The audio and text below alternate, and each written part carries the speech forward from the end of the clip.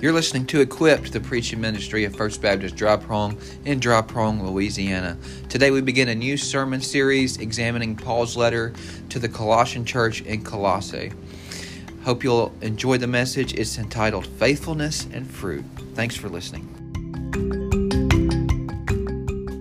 I want to invite you today to open your Bibles to the short book of Colossians, the letter to the Colossians, Colossians chapter 1. I'm excited today to begin a new sermon series as we go through one of the prison epistles from the Apostle Paul to the church at Colossae.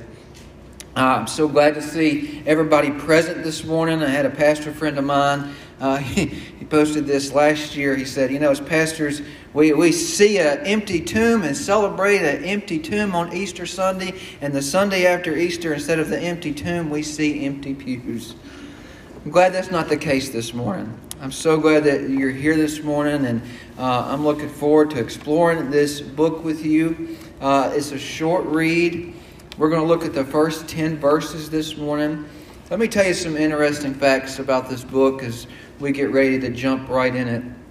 Paul's the author, the Apostle Paul. Most of you know his story, converted on the road to Damascus. It was written in AD 60 to 61 from Rome during his first imprisonment while he was in prison.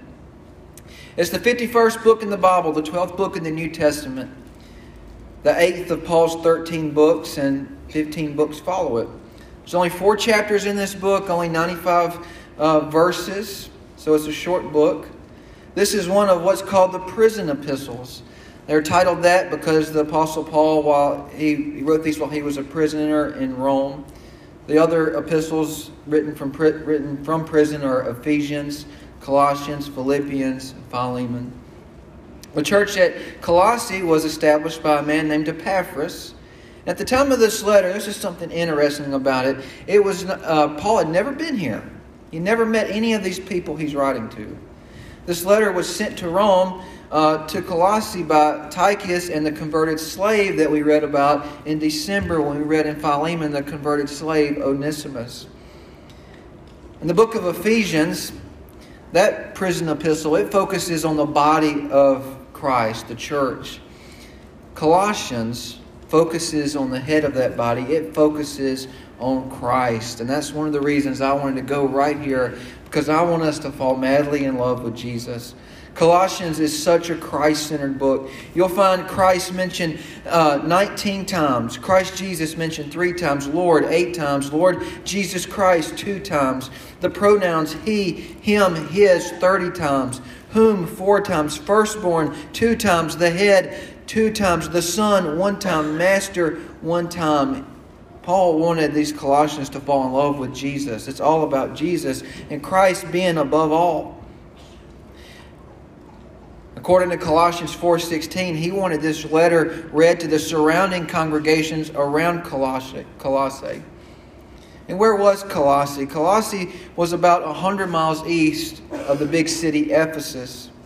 It was located in the region of the 7 churches in Asia Minor. And it was a populous commerce center famous for its glossy black wool. It's an interesting little book, and like I said, it's just read all about Jesus. This morning I'm going to focus on the first 10 verses, and I've entitled this morning, Faithfulness and Fruit. So let's read the first 10 verses, and then I'll go in it verse by verse in just a second. But it says, Colossians chapter 1, verse 1, Paul, an apostle of Jesus Christ, by the will of God, and Timothy, our brother, to the saints and faithful brethren in Christ, and to the saints and faithful brethren in Christ who are in Colossae. Grace to you and peace from God our Father and the Lord Jesus Christ. We give thanks to the God and Father of our Lord Jesus Christ, praying always for you, since we heard of your faith in Christ Jesus and of your love for all the saints, because of the hope which is laid up for you in heaven, of which you heard before in the word of the truth of the gospel, which has come to you, as it is also in all the world, and is bringing forth fruit, as it is also among you since the day you heard and knew the grace of God in truth, as also you learned from Epaphras, our dear fellow servant, who is a faithful minister of Christ on your behalf, who also declared to us your love in the Spirit. For this reason also, since the day we heard it, do not cease to pray for you and ask that you may be filled with the knowledge of His will in all wisdom and spiritual understanding, that you may walk worthy of the Lord, fully pleasing Him, being fruitful in every good work, and increasing in the knowledge of God. I read this morning, and something interesting I find about the book of Colossians versus the other epistles, especially the prison epistles. Usually in Paul's epistles, you see a problem addressed. You usually, like in Galatians, you see it's legalism, just plain as day. And he says, you foolish Galatians, and he addresses a specific problem. Or maybe in Romans, you see the letter to the Romans. He asks the question about a license to sin, basically. Should we continue to sin so that grace may abound? But in Colossians, you really don't find a specific problem addressed. We'll talk about some stuff later as we get on. But really, in Colossians, we just see Christ presented. We see the solution more than we see the problem. And I argue today, I've often argued as I read the Bible, I see the problem in the early church, the same problem we see today in the modern church. The problem is often license and legalism. License, the idea we're saved by grace so we can live however we want to live. I can take that alcoholic beverage, I can get drunk as a skunk on Saturday because Jesus paid it all, right? So I've got a license to sin. That's a problem. Solution to that problem is faithfulness. But then there's the other end of the spectrum, and that's the problem of legalism. Thinking that we've got to earn our salvation, that no way can I touch an alcoholic beverage, or no way can I be a part of this, no way can I do this. I've got to follow the letter to the law, and if I mess up in just one part, then I'm going to lose it all. And that's a problem too. And if license and legalism is the problem, well, church, I submit to you today, the solution to that problem is faithfulness and fruit. If you're faithful to Jesus, well, you're not going to be worried about having a license to sin because you're going to hate it just as Jesus hated it. You're not going to want to be a part of it. And if you're faithful to Jesus, like it says in James, show me a person of faith without works, and I'll show you my faith by my works. So you're going to produce works, and those works we call fruit. Faithfulness and fruit is the solution to the problem of license and legalism. And in these 10 verses, I see these two terms mentioned right from the onset.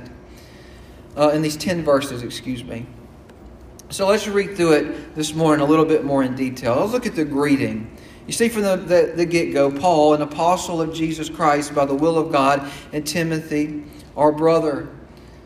Paul's saying here he's an apostle. That's an important thing to know, an apostle of Jesus. The apostles were commissioned by Jesus Christ himself.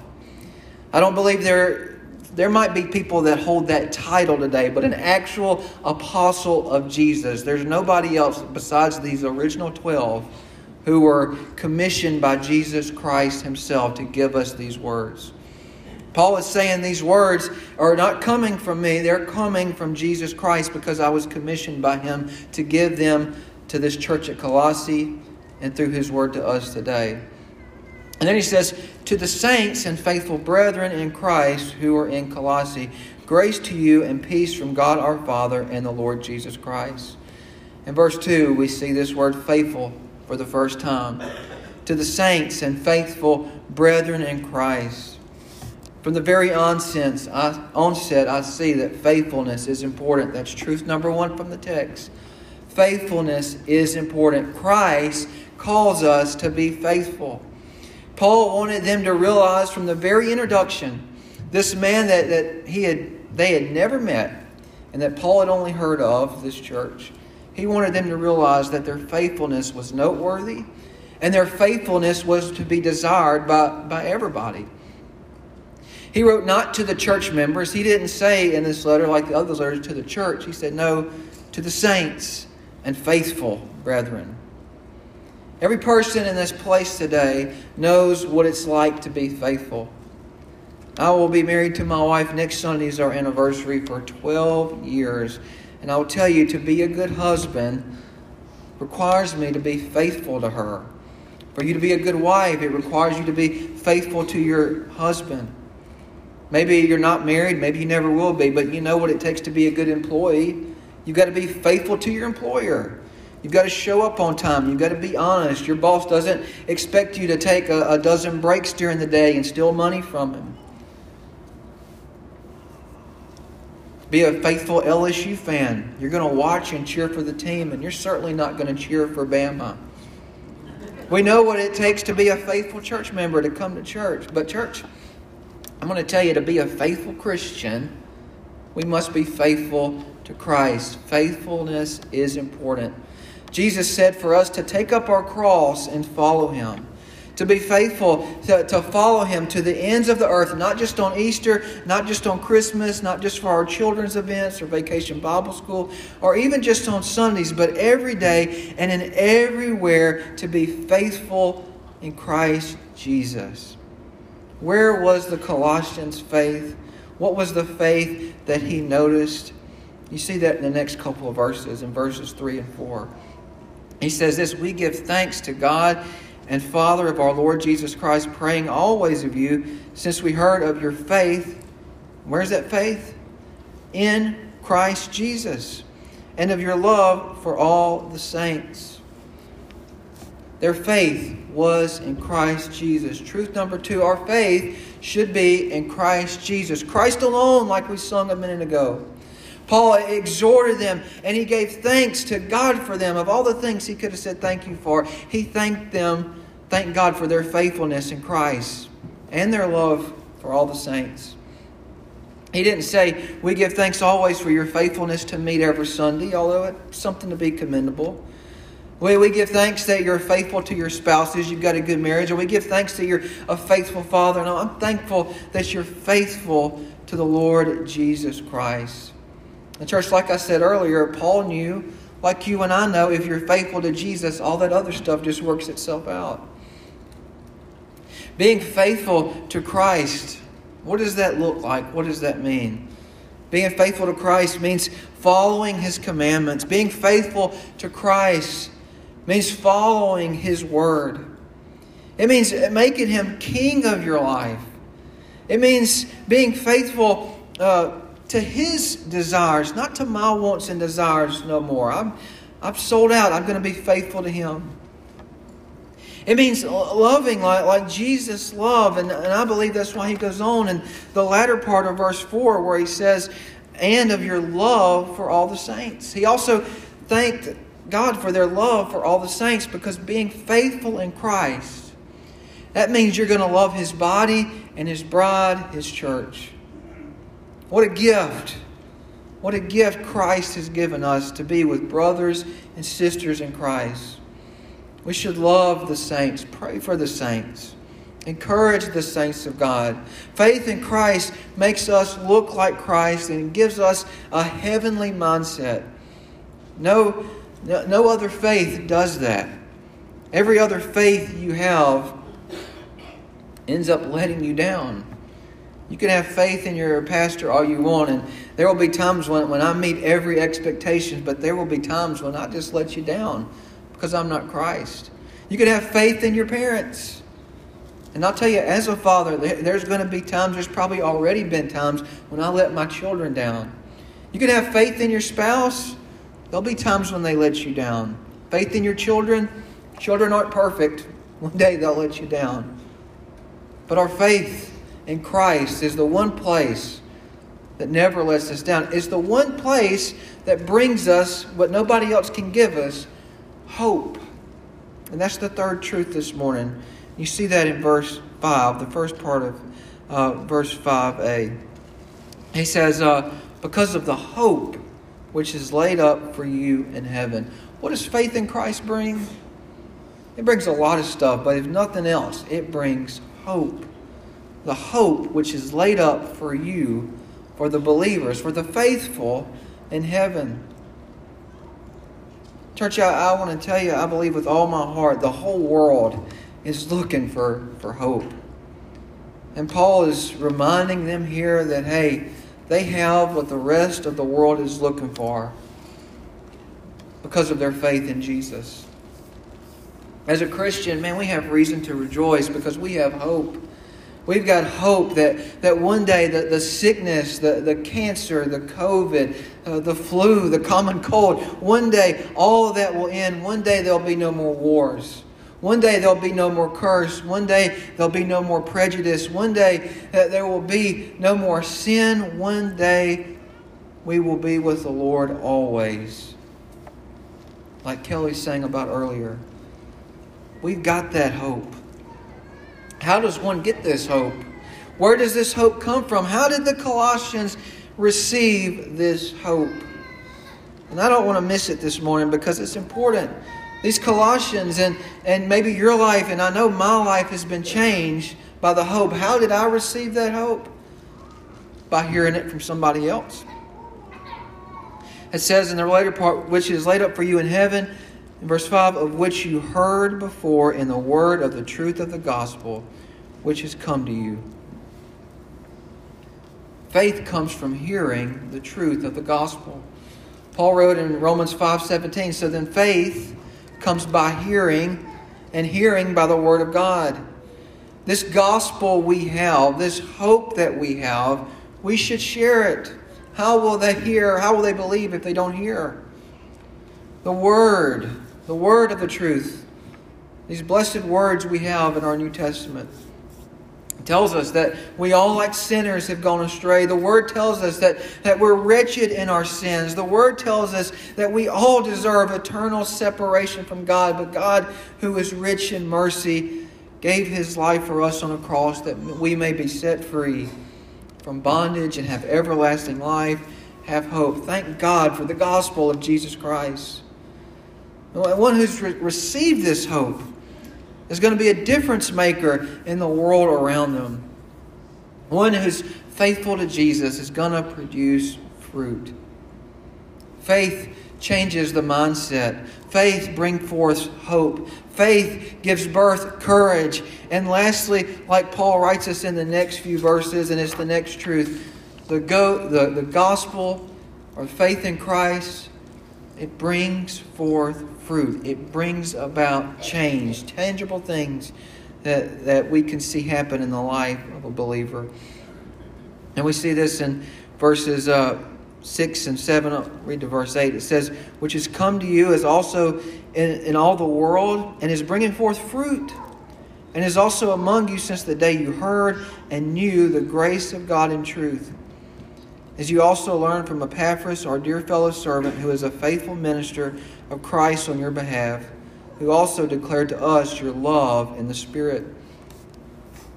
What great news, this gospel that they heard. This gospel that I've heard and many of you have heard. The gospel that I've responded to and hopefully many of you have responded to. This great news changes people. It changes the individuals. It changes families. It changes towns. Church, I just want to encourage you. Imagine a world. Imagine a world. I often ask myself, what motivated Paul and what motivates these great missionaries to go forth and share the good news, to put their very lives at danger, and many times to give their lives for the gospel. And this is something I've reflected on this week, and I just thought for a minute, imagine a world where everybody believed, where everybody was faithful to Jesus. Just imagine a world like that. There'd be no need for police officers. Kyle, you'd be out of a job. There'd be no need for that because we'd be so in love with Jesus, we wouldn't want to break any law. We wouldn't want to offend anybody. There'd be no courtrooms. There'd be no foster care system. There would be no divorce. Man, lawyers, they wouldn't have a job. There'd be no divorce lawyers. There'd probably be no car wrecks either. Crime would go down. It wouldn't matter. Politics wouldn't matter because it wouldn't matter if they could have abortion legal if they wanted to, because the choice would always be life, because we would love everybody. And same-sex marriage, who cares about that? Because we'd want a biblical definition of marriage. No one would practice such a thing. Imagine a world where there would be no more school shootings. There would be no great political divide. There would be no great racial divide. There would be no division at all. It would be perfect unity. It would literally be heaven on earth. And I want to tell you, the gospel has the power to do that right here in Dry Palm. Where the gospel is received, lives are changed. It's happened in the past, and I just want to tell you, it can happen again. We'll never be perfect. We'll never have heaven on earth. But the more people that receive the truth, the more that are faithful to Jesus Christ, you can see it in every statistic in the world. All this other stuff just goes down, down, down. What is gospel fruit? Is it casting out demons? Is it speaking in tongues? Is it rolling around and acting crazy? Is it healing? Is it works of miracles? And I don't think you could say that that's gospel fruit. And I say that because of a few reasons. One, Jesus said that some would come to Him one day and said, Lord, I've casted out demons in your name. And Jesus says, I'll say, depart from you. I never knew you. I also think about Judas, and there's no indication that when Judas went out with the other disciples and they went out casting out demons, there's no indication that Judas didn't do the same thing.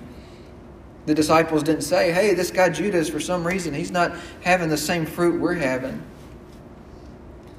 No, the fruit that Paul's talking about is the same fruit he talked about in Galatians.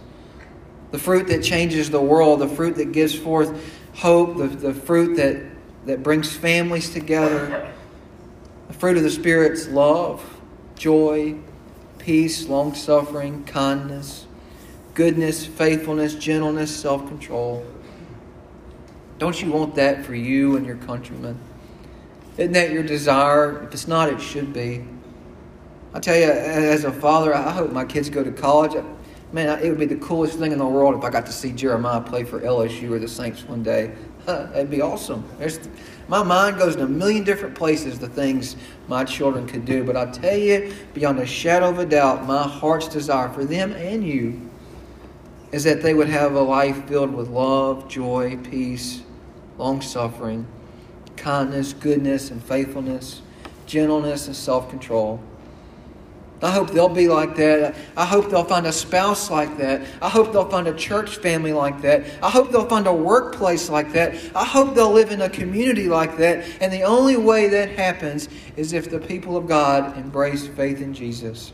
The gospel changes the very world around us. We read about Epaphras here. Like I said earlier, he's likely the founder of this church. And he had a part in this. And Paul calls him out and says, Epaphras, our dear fellow servant, is a faithful minister in Christ Jesus on your behalf.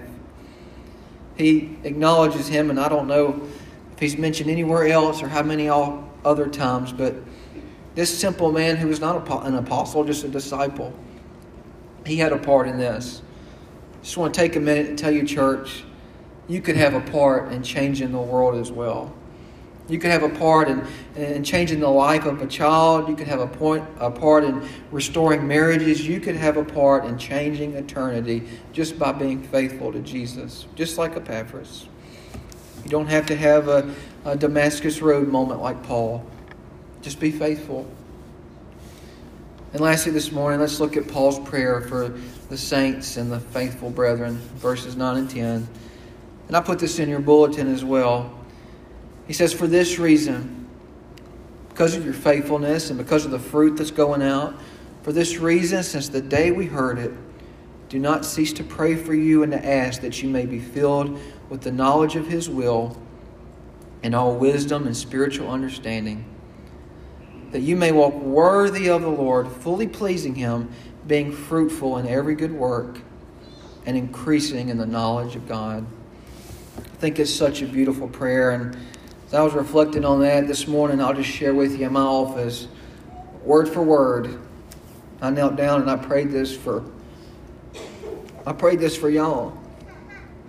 Because you see, today when we gather together, our prayer list looks much like a butler list, asking God to take away this physical ailment or asking God to bless us financially. Paul's prayer didn't look like that. Paul's prayer prayed that they'd be filled with the knowledge of His will, with all wisdom and understanding. Because Paul knew, he knew if they could just grasp this, then anything that came their way, anything that they would have to deal with, faithfulness and fruit would solve it all. He also prayed that they would walk worthy of the Lord, fully pleasing Him, being fruitful and increasing in their knowledge of God. Paul's desire for this church that he had never met, just that he had heard about, was that they would be faithful and they would produce fruit, that they would grow closer to God day by day, week by week, year by year, and that they may be able to take the good news and share it with others.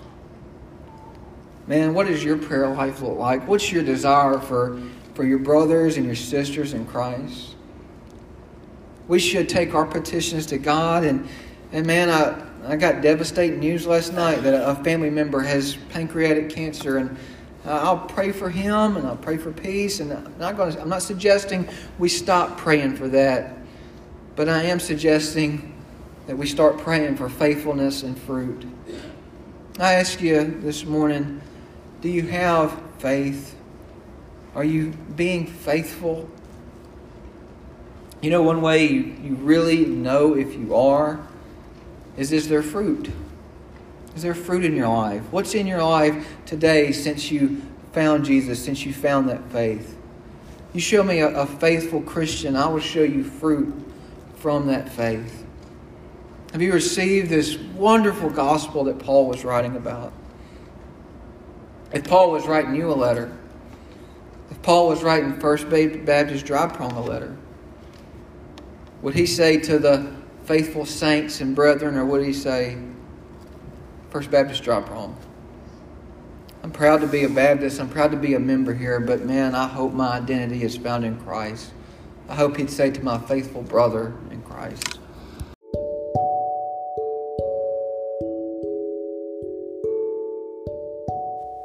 Thanks for listening today. I hope you enjoyed the message. I hope you understood it.